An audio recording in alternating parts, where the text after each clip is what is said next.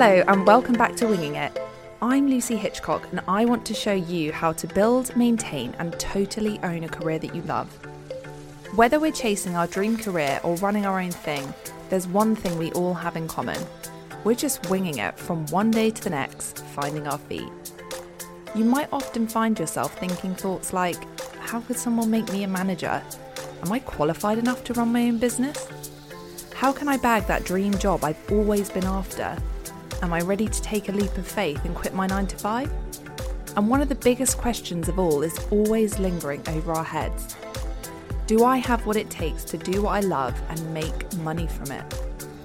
The Winging It podcast is all about taking that imposter syndrome, grasping your success with both hands and running with it. You're listening to episode 10, Why It's Hard to Be a Startup, the honest, gritty truth about running a small business with the Squirrel Sisters. Today, I am so excited to have a catch up with two of my absolute favourite founders and sister duo, Gracie and Sophie Tyrrell, more commercially known as the Squirrel Sisters. Squirrel Sisters is a health and wellness company founded by sisters Gracie and Sophie. The sisters have a range of award-winning healthy snacks that are available across the nation in Waitrose, Morrison, Ocado, Selfridges, Whole Foods, Planet Organic, BP, M&S Forecourts and WH Smith's. The girls have had no investment to date and are an all-female team and big fans of female empowerment. Not only are they entrepreneurs, but they are also authors, having recently published their own cookbook, Naturally Delicious Snacks and Treats, which was just named the top 9 best healthy cookbooks by The Independent, which is amazing. The Squirrel Sisters on-the-go bars are for people that are hungry for easy, energising, positive choices. Choices that feel good to make. Choices you don't need to think twice about. The girls are on a mission to help you treat your health because they believe healthy doesn't have to be tasteless or restrictive. It can be indulgent and delicious. Now, it's always been my intent to provide an honest view of what it's like to start your own business, and Sophie and Gracie were very keen to come on and share their experiences with you.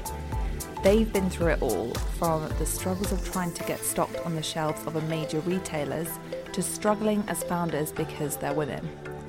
This week, there's going to be no holding back as they discuss what it's really like to run a startup and how to deal with each and every situation that comes your way as a founder. If you're listening to this on your phone, make sure you get the best experience by downloading the Entail app. Entail is an interactive podcast platform that combines the best of audio storytelling with the richness of the web. So this means you'll be able to follow links, view images, follow people on social and much more by just tapping your phone. The music for this podcast is epic, I know. It's been provided by The Edit Album, a curation of copyright-free music for creatives. Our listeners get 25% off with the code SASSY25 and I'll leave the link in the description box. Or if you're listening on Entail, you'll be able to click the link now.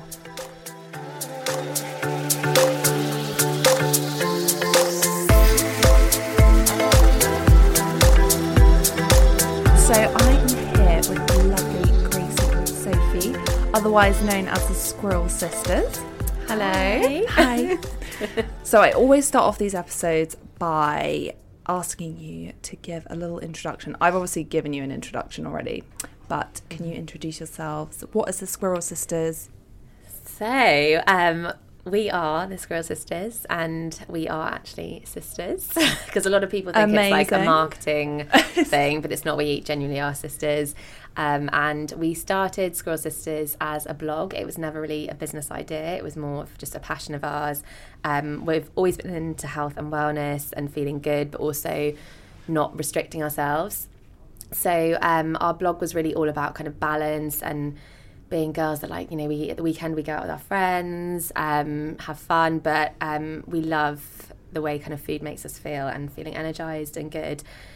So everything was sort of about taste. So the recipes we did were very much whole ingredients, really good for you, but just tasting amazing, so you didn't feel like you were missing out by being healthy. And we saw an opportunity to turn it into something bigger, which was obviously a business. So we decided to launch bars as our first product, and the bars were something that I used to make for Sophie years before, because of Sophie's gluten intolerance, which she can talk more about later. But yeah, we kind of thought it was perfectly aligned, the bars, you know, they were whole ingredients, natural, no added sugars, syrups or sugar alternatives or anything like that. And at the time, there wasn't really anything available that was gluten-free that actually tasted good. And if it did taste good, it tended to be full of sugar or kind of additives. And we wanted to kind of prove that you could actually have completely natural, healthy products that also tasted good. So that's really where the bars sort of came about from. And then, we launched them as our first product in November 2015. Oh my gosh, that seems like so long ago. I know, it does actually. We were going 3 years. Yeah. I remember when you first launched as well. Yeah. Yeah, I know. I remember the time of the sugar, laden bars of you know, all the nuts and stuff in them. And just at that time, I was working with Madeline Shaw. So I was like, I'm not touching sugar. And then obviously, you guys, I can't actually remember how I met you. I think we were emailing because we we dropped some off with Madeline. Yeah. And then I came to your house. Yeah. All those years ago. So random. So when you started your blog, were you working, what did the early stages of your career look like? Or was it something you were doing at uni or? No, so we were both working. So I was living in Singapore and working in branding and packaging. Oh my gosh. And Gracie was back here in London. She was working in film, so behind and in front of the camera. So completely different. And I never even knew that. Yeah, so it was we had no experience. We just really, like Gracie said, you know, it's always been a passion of ours, food and feeling good, but also eating delicious food. So we started the blog as a way of keeping in touch. So both of us knew that we'd like to do something in the food industry. One of my passions is brand, and Gracie's is really all about nutrition and recipes. So it worked really well that we had those two things that we could bring together, because obviously they overlapped a lot as well, our interests. And when we decided to turn it into a business, my husband's a designer, so got him working late, designing us a brand. So that was brilliant and a real help. And because we had the recipes, we then went out to factory. So it was quite a big challenge finding somewhere. And we honestly just started by Googling everything. So I don't know how. Does. Yeah. I don't know how people started businesses before Google. I suppose maybe they had more experience in the field. Would you have to write to a factory to be like, hey, I'm thinking of making these bars, can you do it? Yeah, exactly. So we found this factory eventually after doing a few trials, and they were just brilliant. They completely got what we wanted to do, and they were really aligned with our passion about quality of ingredients and taste. And so we started doing that, and the initial trial runs went really well. We only had to make a couple of tweaks, and then we just decided to go for it. So we started trying to get in touch with buyers. So one of our funny stories is that the Whole Foods buyer, we desperately were trying to email him, trying to ring the office, didn't get put through because obviously they have so many calls all the time. So we decided to resort to social media stalking, found his personal Twitter, and then started tweeting him. And he didn't reply at first. And then we found this show that we were going to that we thought he probably was. So it's a specialty and fine food show. And he replied, and he was like, yes, I'm going. And we were like, well, can we meet you? And then started sending him pictures of two little squirrels together until he responded. And luckily, he didn't turn his back on us and actually thought it was quite funny and decided to meet us. So we literally met him as he was walking into the show, kind of scrolling through our phone, showing him the pictures of the designs and gave him the samples to try. And a couple of weeks later, we had an email saying that we were launching. So we had to kind of bring our timings forward and get the factory going. And that was the beginning of Squirrel Sisters. Don't you think it's so funny?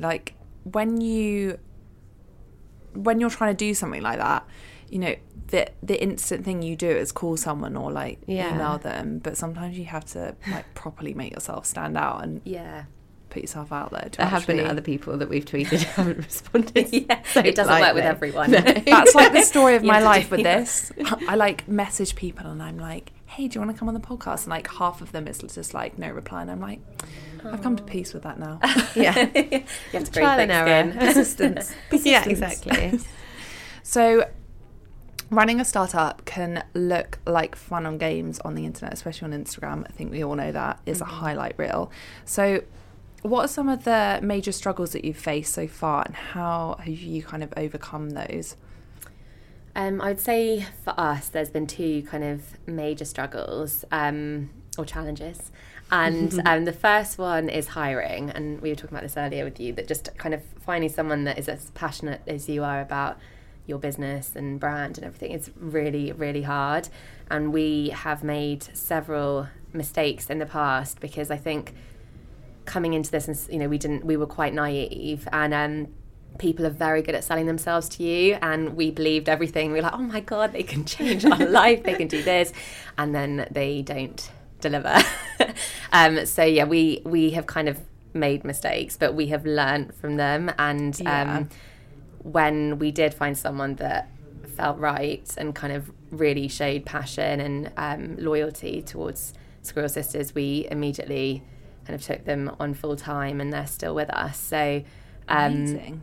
You know, I don't think it's necessarily a bad thing. Obviously, it's, you know, a great learning experience when you make mistakes. But yeah, definitely hiring is something that has been quite challenging. And then the second thing for us, which is ongoing, is cash. Which, we did start Squirrel Sisters. Well, we were lucky enough to start it without having to get investment, because obviously we had people that we, like Ian, Sophie's husband, we could get on board to help us with the development of Squirrel Sisters. And not having cash is just very, very difficult, because as you get bigger, you know, the bigger retailers and supermarkets, they want you to kind of invest if they launch your product. So what does that mean? So obviously kind of being able to, to pay to be on shelf, or there's so many different things. So you have to pay to be on the shelf, even though they're going to pay you for the product? So they word it differently. So how do you make money from that? So I suppose the idea is that you pay for a certain positioning or a number of stores. It's almost like an advert. Kind of, yeah. So, I mean, that's how it's legally positioned, is that you are investing in marketing at point of sale. But one major high street retailer asked us for £65,000 for a year's investment.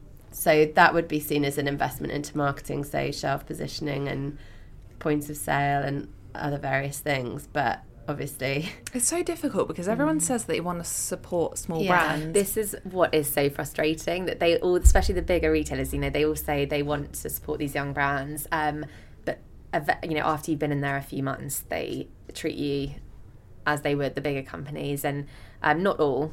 Some are amazing, but there are a few that have been quite difficult with what their expectations are in terms of money. So that has been quite a challenge. Yeah, the retailers that we're working with at the moment have been really, really supportive and helped us understand, you know, I suppose, how we can invest in order to promote sales, rather than just giving that lump sum or promising a lump sum. So we've been really lucky, like, you know, Waitrose, Ocado, Morrison's in particular have been brilliant to work with. But yeah, other companies that we've either spoken to or worked with in the past have either asked us for money or expected a really high level of exclusivity. And if you're already with other retailers, you can't then promise that, because and so there are barriers that people think might be easy, but they're, for a genuinely small company who doesn't have much money behind them, or all the profit that we're making, we're putting back into production. So we just can't, you know, magic that money up. And we've grown organically so far and haven't had investment. So we haven't, and it's something that we're definitely looking to do this year, is to work out what is going to be worth doing and how we can actually work with the companies we're already working with in order to grow. But yeah, it is a huge challenge, and I think it's one that people don't often hear about either, because sometimes people might appear as a small company, but actually they have got big backing. or they've kind of know someone who knows someone, and we came into it quite naively without knowing anyone or having previous experience. So we have literally had to try and grasp at anything we could and be innovative with our approaches. But you are 3 years in, and you are stocked in like the biggest shops. I think, which is amazing. And I think what's kind of interesting is that, you know, before we started a business, you know, you see brands in supermarkets and you think, oh my god, they're doing so well, but actually what we realise is once you get into these bigger places, that's when the hard work actually starts. And it's just constantly kind of trying to grow sales, and you know, once, I think a lot of people have this assumption that when you're in a store, that's it, you've kind of made it, but it's actually really, really hard to just maintain yourself there and just keep kind of growing, especially without having the cash, which is obviously something that is hard, because you do need cash really. So we are going to look, and we have been looking to get investment so we can really go for it and grow. Amazing. So you talked about talent.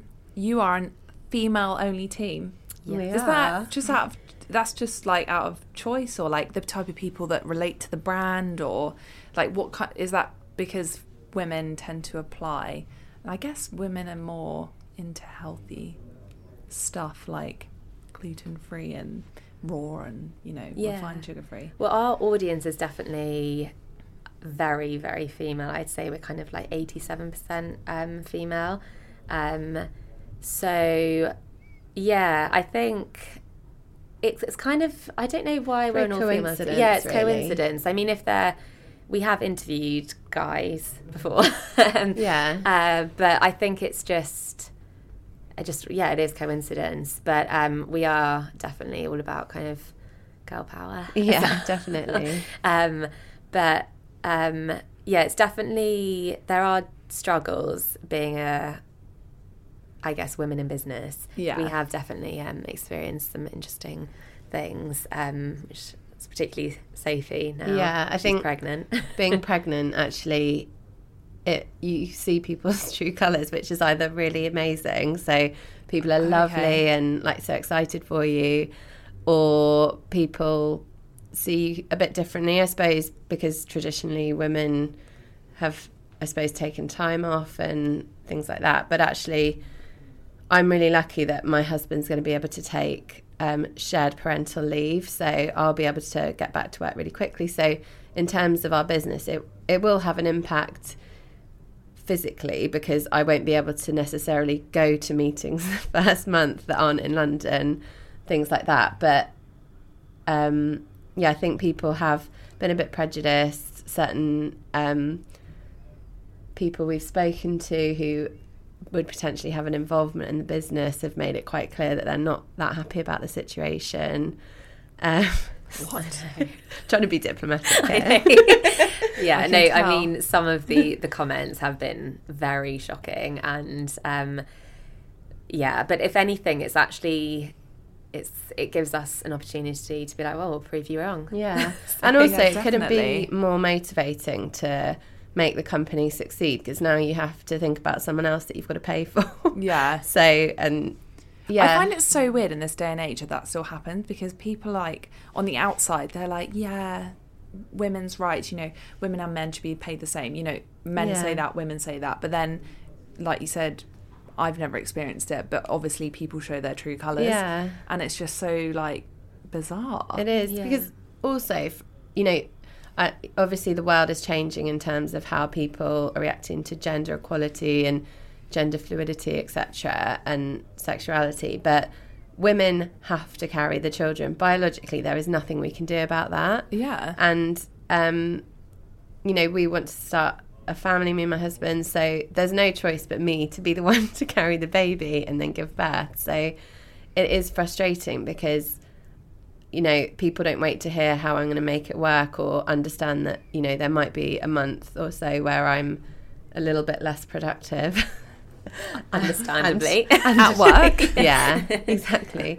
But I'm also really lucky that, because I've got Gracie as the co-founder of Squirrel Sisters, you know, she's so supportive, whereas I'm not sure that someone else in that position would be as supportive and understanding.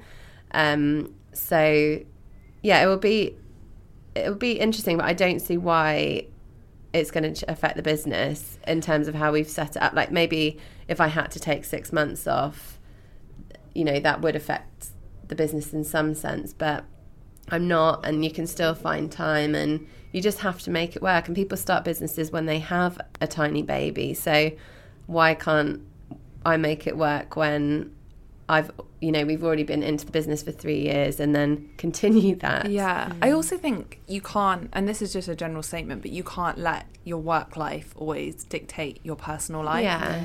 And there's got to be a balance. You don't live to work. You work. No, what way around am I trying to say it? Yeah. You don't work to live. Is that right? Yeah.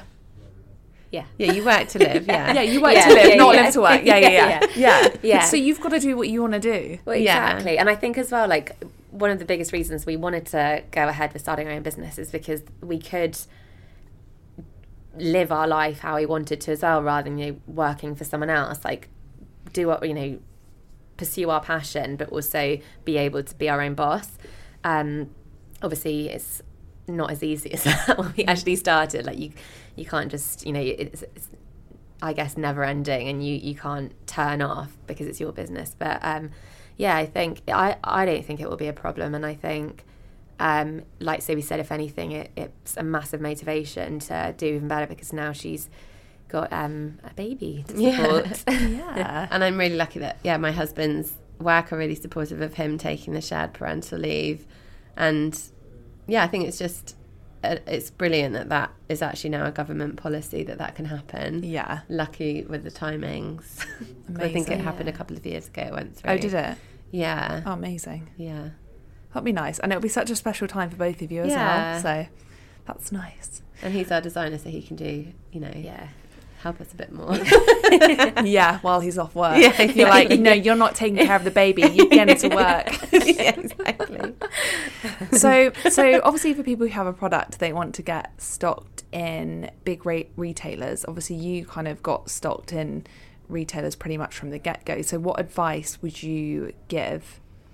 I think the main thing, which we touched on earlier, is persistence. So there are so many different routes to market that you could try, but I think if you prioritise and then make sure that I suppose, you know, when you're following up with these retailers, you need to be going back to them with new news and things that think about what their role is within their business and what would interest them. So perhaps rather than just saying, did you get my email, send them an interesting article or some news that has happened recently within your business. So it's always good to be concise and approach retailers with, say, a few bullet points about why they should stock you. So maybe your rate of sale in another business, in another retailer, or some exciting PR that you've been featured, or new products. So try to put yourself into their shoes and think, you know, how can I make it easy? What would make them read this email? And then, you know, open up the door for a meeting. So I think because people really love our brand story and we've won awards for our products, we've had brilliant PR, and our rate of sale is always growing, we've been able to kind of always go in with those points. So that's been quite good at opening doors. But in terms of finding out who the right retailers are, there is a bit of research you've got to do, a bit of stalking. LinkedIn's brilliant for finding the right people. And also just networking with peers. So we've always tried not to approach people who would be a direct competitor, but we might approach someone who has a drinks brand or just another healthy product that we can swap a few contacts with or talk about our experiences, and then with that information go out again and just be a bit more informed about who you're trying to get in touch with. That's such a great piece of advice. Yeah, so you just have to keep going with it, and you know, sometimes people won't reply, but you might be able to ring them. Some people are better on the phone, some people hate when you call. So it's just trying to learn quickly from your experiences in that sense. And did you have like a list of retailers that you wanted to go to from the get-go, or did you kind of list all of the possible retailers ever that you wanted to go for? Not like we knew the retailers that we really, really wanted, but I think what we thought at the start was like, these are the ones we're going to go for, and it didn't really work out like that, I suppose. Like obviously Whole Foods and Pan Organic were the initial ones, and we got into there, which was great, but then from there we didn't realise, I guess, how difficult it actually would be. So we did kind of just try whatever we could, and then when we did some trade shows, we got approached by retailers that we hadn't even thought about, to be honest, but then that's now a really successful relationship. And so it has been quite random, and probably not the kind of route we originally thought it would be, but it's been great, and we wouldn't really change it, I guess, because like we said, we were really naive at the start, so we didn't really know what we were doing or how to approach it. Kind of meeting up, like Sophie said, with brands that weren't direct competitors and being able to ask questions and hear their experiences was really reassuring and very helpful. And actually, another thing to add is that you have to be quite patient, because people have different range review timings, and you might approach them in June and they've literally just put a range review into place in store, so they're not going to be looking at for another range review. Sorry, a range review. So they look at their range. So say you're looking at the free from fixture, so they would be looking at all of the brands there, how everything's performing, how things are differentiated, I suppose their overall offer to the consumer, and then it's up to you to convince them that your product is adding something different and will actually bring consumers to their category as well, because they don't necessarily want you stealing sales off another brand. They want new customers so that their category is growing as a whole. But we had, so our first free from buyer at Ocado, so it took us probably a good year and a half before we got in there, but he was so helpful, and we never got disheartened because he gave us really good feedback. So we were, especially as a small business, able to react to that feedback. And he said, so when we first launched, our packaging was quite large for the size of the product, and it was a logistical thing. Our trays were too big. We couldn't actually find smaller trays, which is quite a long and boring story, so I won't go into it. But and we have to have the tray in order to be able to wrap the bars. So he was like, well, what would happen if you wrapped the bars without the tray? They'd fall off the machine. They would basically, go at an angle, and then the pack would rip when the clamp tried to stick it. It's really, very boring. I did have to ask a question just for myself. So he was like, you open the pack and it's too big, and obviously we're an online business, we're reliant on reviews on the product, and people will just review that this product is really small in comparison to the packaging. So that was really helpful. And then we just, I suppose, carried on speaking to him, and he's moved to another category now, but we still see him when you go up to Ocado, and he loves that he actually had a real impact on our business as well, and in a positive way. So a lot of buyers actually really love that they can make a difference. It's nice that he cares as well. Yeah, it's really lovely. And they get excited because a lot of buyers are so passionate about the food industry, and I'm also passionate about the food industry. You should be a buyer. You should be. Yeah, it's a great job. You get to try so many samples. But they're really passionate. We've been really lucky to work with some amazing buyers that really support us and want to kind of, I guess, make us the next big thing and be there for our growth. So we've been really lucky with that. Yeah, that's so nice. And what do you find that having... Do you have 20,000 followers on Instagram? Yeah. I checked this morning. Yeah. Do you find that people, maybe because you have more than 10,000 followers, people don't necessarily ask you, but I think a lot of people I speak to are like, I need to get to 10,000 followers at least because X, Y, and Z says I don't have enough followers to be stocked here or featured here. I would say it definitely makes a difference now because I think Yeah, we always talk about it in meetings.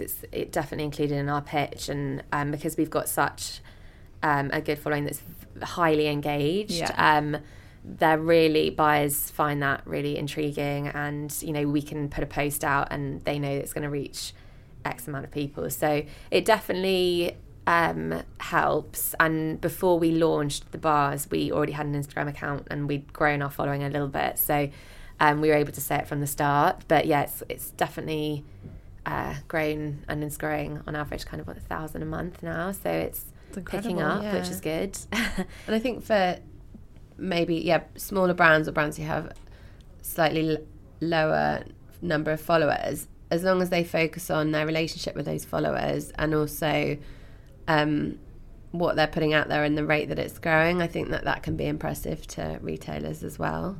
Yeah, I think a lot of people just don't put enough time into it, and I know that you put so much time into it because you're constantly like, we're just going to go and check on the stores, and then you Instagram story it, and I think people, I don't know why, but people find that interesting. I find it interesting. I'm like, show me. We were definitely at the start, we were really awkward with our social media, and we never kind of showed ourselves, I guess, because we were just really awkward. But then, after speaking to several people, everyone said, one of the things that is unique about your brand is you guys. And people, we're really nosy. We love to know what's going on and see who's behind the brand. So we thought, okay, we'll start doing it a bit more. And actually, it's the posts where it's about kind of the business and us and our story that gets the most engagement. So we started to do a lot more of that because it just kind of gets people really interested, and it is a really genuine, nice story.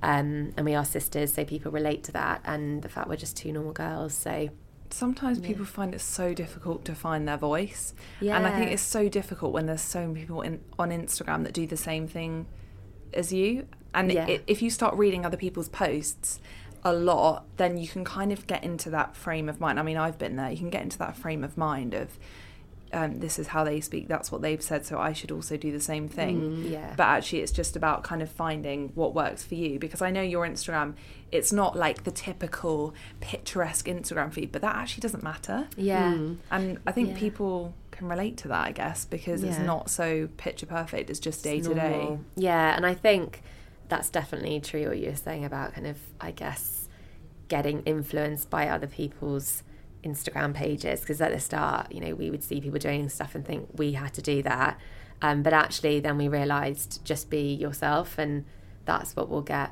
the organic growth and the followers that genuinely are interested. So that's what we started doing now, and it's not perfect, it is just what it is, and people like that, I think, because they can relate. You've got your own cookbook. We do. Yes. That's amazing.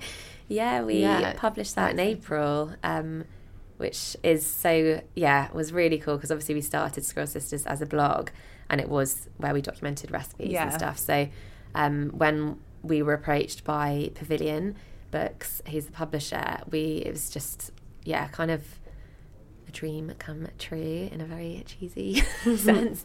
So unusual though, because obviously you've got the product, and then they were like, do you want to do a cookbook? And you were like, yes. Because it just to have that, and it's great for brand awareness as well, but it was a really exciting opportunity, and we obviously couldn't say no to that, and we did always discuss doing something like that in the future, and we didn't pursue it because of just everything else going on. So the fact that they approached us was it was great. And we were named one of the top 10? Top 9. Oh, top 9 healthy cookbooks. Nice round number. By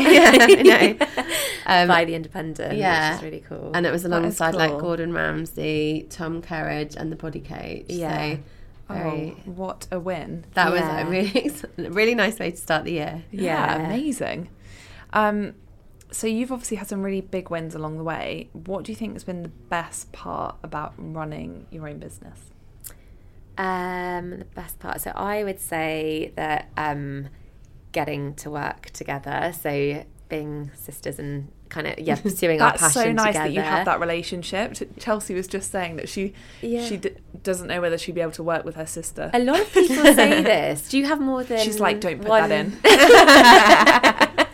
I've got one sister, one brother. Because I think maybe that's because it's usually siblings that have more than one that say that they wouldn't be able to do it. So I think because it's just the two of us, we've obviously, and we're only 2 years in difference in age. So I think we're so close, and it has only been us. So I think that's, we just get each other, and we are aware, we know each other so well. So if the other one's tired or not in the mood or something, we know, and just don't kind of, we just leave each other to it. But I think, it's just so good because obviously being family, you 100% trust each other, and you can be honest as well. So you can say how you feel about things and know that the other person isn't going to get annoyed. So we're really lucky with that, and we're both so passionate about it. So it's really nice to be able to kind of do something that is such a huge passion. Relationship, I imagine, working with family, because you can literally say anything, whereas you have to kind of tread carefully around friends sometimes if you're trying to be honest but you don't want to offend someone. Or like we don't ever silently get annoyed with each other like you might, I don't know if or like it was different. That's just dynamic. Being siblings, you're just like, you're annoying me, stop. Or like we need to do this. And we are lucky because we do generally completely agree on things, and if there's anything that we don't agree on, we'll be like, okay, well, we can't do that, because obviously we both want each other to be happy. And I think there's like an inbuilt wanting the other person to be like happy just in general life. So like if there's anything going on in the other one's life that might be a bit stressful, or if we're not feeling great, the other person's really genuinely sympathetic. We don't want the other one to burn out. And it's not like, I don't know, maybe in another situation people would be a bit like, this is going on, it's affecting the business. But we just haven't found that at all. That's so good. It's really nice. And as we've built the business, we found that we have differences and similarities that just really work so well for the business, like either from what we are good at and enjoy from a logistical point and role point of view, through to our overall vision and what we get excited about as well, which is always changing. So you both have different roles then, I guess. So at the start we just kind of did everything, and we realised it overlapped and just wasn't productive because we weren't sure who was replying to what email. So then eventually after time we also realised, we always knew, because we've always been quite different in terms of at school, like what we did. I was, I guess, more creative. I did more the art side of things, English, and Sophie did more maths and stuff, so which I hate. So I love maths. It actually you're works. Like when I rubbed that off the board, I was like, stop it. So it's like we are so different, but also with our vision we're very similar, so it's worked so well. And because we have different skills, we haven't really had to hire people either, because if one of us can't do it, the other one usually can. So it has worked perfectly. And we genuinely have never, ever had a disagreement about anything, which people find shocking and they just can't understand how, but we just haven't. I think we knew we were so similar before we started this, and knew we had the same vision and goals, that it was going to work. And I think if there was anything at the start where we thought, oh no, she'll annoy me on this, or like she doesn't get it or whatever, we wouldn't have done it. But we knew it wouldn't be a problem, and if anything it would strengthen our relationship, because we get to see each other every day. What about you? I would say definitely the same thing. Working together has been brilliant, and I think aside from that, because obviously we've gone through it, like I really just love having a brand, and my background is branding and packaging, but I always worked on the new business and account management side of things. So what I always really wanted to do was work for a brand, and I love that what we do really, like, we can directly have an impact on someone's life. I know it's not life-changing, but we can talk to them and get excited. No, but sometimes it is, though, because with people that have dietary requirements, a lot of the food on the market, they can't eat because, of certain intolerances. And I don't think, I don't have a food intolerance, but I know a lot of people that do, and I don't think you quite realise the effect that it has on people until, someone that has an intolerance. Yeah, and I think that's really nice, and knowing that it's our brand out there that people are buying, and enjoying and relating to us, and it's just, it's like a dream job really. So that part of it is really, really I've got exciting. goosebumps. I'm like, I just think like waking up in the morning and like you want to go to work. It's amazing. I was on the tube this morning and I feel really sad for people on the tube that are like, I know. Yeah. And I'm like, it's okay. Yeah. Be all right. Yeah. Yeah. That's another reason actually why, you know, being pregnant and having my husband taking the time off is so nice, because I genuinely don't want to miss out on things. I want to be involved. I wouldn't want to take 6 months off and not, you know, be involved every day in what's going on. So, and I think we're at a stage, because obviously running your own business, there's huge highs and lows, but we're at the stage now where it just feels really, we're both so positive. We don't know why. It's just suddenly, I was going to say, something's clicked. How do you deal with the lows? Do you both have lows together, or are you like... I suppose, we do, because I think obviously we're experiencing the same thing, but obviously, you know, with personal lives as well, that's different. But I would say it can get quite frustrating when you've spoken to retailers for, you know, a year, and then you're so close to getting in, and then something happens or they change the range. I don't, you know, there's little things that just, it doesn't happen, and that can be so deflating and awful. But then we've just learnt that it is what it is, and things don't happen overnight. It does take persistence and patience, and we've just kind of accepted it really, that there are going to be lows. And how do you deal with the lows?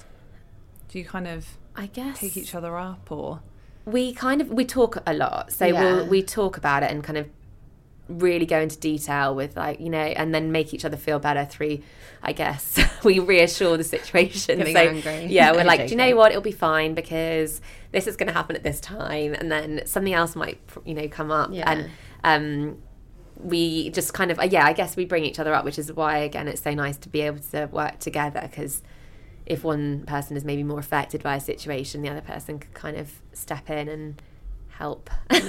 Talking is always the best way to get out of the low. And I think we just do it with each other. We try and just turn it into a motivational stepping stone, I suppose, because if someone's like, you know, actually, sorry, we're going to delay the range review, so your forecast is obviously then going to be affected, and that has a big impact on us, our confidence, I suppose, or, you know, damn, we thought we were going to do this and this would happen. And I think it just means that you can't relax too much or get at all complacent about the success or the growth of the business, and you can't rely on new customers. And so I think it just always gives us a chance to relook at things and actually work out, okay, you know, we didn't get this, but actually maybe that will happen in 6 months. This is how we'll act with the situation, but we'll focus on this now and try and do more of that, because that's really worked before. So it just makes you relook at things, and you always learn from stuff like that as well. And we have, at the beginning, we'd be like, oh, we've basically got into here, so that's brilliant, and get really excited, so move on to the next thing. And now we're like, no, this needs to be thought through more strategically, I suppose, and considered, rather than just always looking for the next thing. So this year, for example, we're really going to focus on growing with our current retailers, rather than, like, obviously we'll be looking at new retailers as well, but actually really making those relationships really strong, and, you know, rolling out to more stores within their estates as well, rather than being like, okay, we could add this person and this person. So that's, I think, a way that we try and turn it into a positive. It's funny, isn't it, though, because when you're having low days, or when something bad happens, you constantly think about all the bad things that have happened, and you actually don't remember any of the good stuff that's happened to you. And so I always find, well, like you said, talking to people really helps. I mean, I don't have a sister, but I don't have family to, like, in my business, but if I'm having a rubbish day, I'll call my mum, and my mum's like, oh, come on, like, look, this is all the good stuff that you've done. And it's nice to have someone to actually remind you. And I think it's important to celebrate those successes as well. So how do you celebrate your successes, or do you not? Do you just kind of like, we're done, on to the next thing, let's get the next one in the bag? We don't really celebrate that much. I'd say at the start we did, and then what we started to realise is that things took a lot longer. So by the time something did get signed off, or we got the new retailer, we had been dealing with it for 6 months to 2 years. So it was like, oh, finally, rather than an actual excitement. But we did talk about that because we realised that actually it is important to celebrate your successes and give yourself a pat on the back.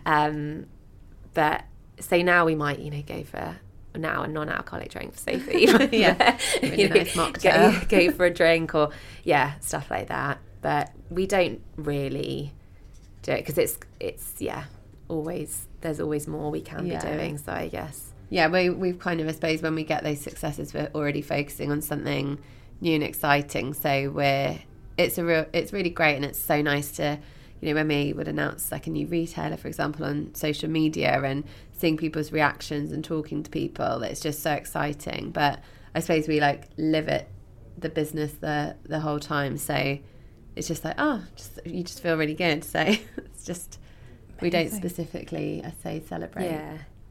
Everyone has their different ways of doing it. So I've got one last question for you, and it's, if there was one piece of advice you wish you were given before you start your business, what would it be? So for me, it would be always trust your gut, and particularly women. I think we are very instinctive, and when we get a certain feeling about something, it's there for a reason. So always follow that feeling, because at the start we didn't do that, and we've had a few kind of setbacks because of that, but nothing major. But I would say now we've really learned, but we didn't really realise that until kind of a year or so in, that it's very important to trust your gut. I would agree with that one. I would say that go into it knowing that there's a reason that not everyone starts their own business, and it is tough. And I think with us, something we didn't look at as closely as we should have initially was probably cash flow. So I would say have a really robust kind of cash flow plan, and possibly ask for advice from someone who is, specifically a financial advisor, or someone who can help you understand it better. Because we kind of thought, we'll have got the money back from the first production run in the first couple of months, and then we can really start putting ourselves on a good salary. And so just be aware that is something that will come up, and if you need, we were really lucky with our suppliers and their payment terms, and they worked closely with us to do small production runs, but some people need a lot more money up front to invest in production. So just be aware of what your cash flow will look like, and whether or not you do need to raise or borrow initially. That is solid advice from a maths lover. Perfect. Well, thank you so much for coming in today and speaking to me. Thank you. Where can we find the bars? I've already said it, but tell us again. We are stocked in Waitrose, Morrison's, Onacado, Whole Foods, Planet Organics, Selfridges. Where else? Just launched into WH Smith. So we're in WH Smith Travel, so a lot of the hospitals and some of the train stations. BP, M&S forecourts, so the petrol stations with M&S. We're in there, and about to launch into Booths as well. Yeah, Booths, the Waitrose of the North, as they call it. And we're in loads of kind of independent delis, cafes, and farm shops, and gyms. So lots of places. And if people want to find you, they can also look at your Instagram, which is at Squirrel Sisters. Amazing. Thank you so much. Thank you so much.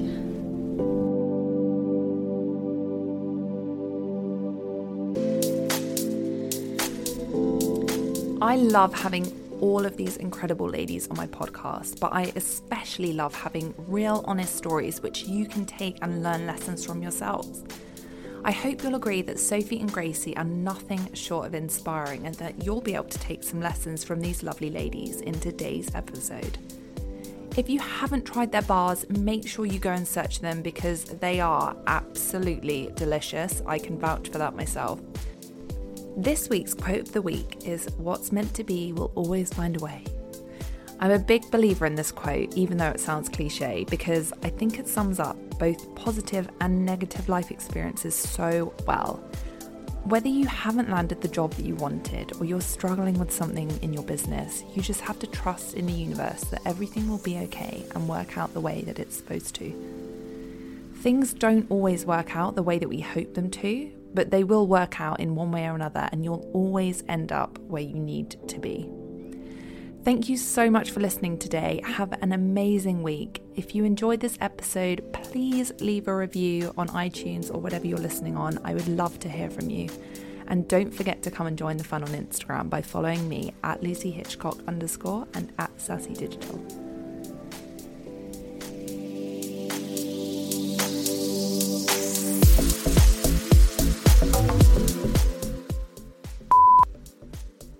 Okay. Yeah. I'm trying to be enthusiastic because one of the intros last time I was like, rah, rah, rah, rah. No one likes me. You can get like that when you're in the zone. Be serious now. Sorry, just had to make sense. Mid-sentence. Oh, these people are so boring. Okay, you ready? Yeah. Did you get that? Are you recording?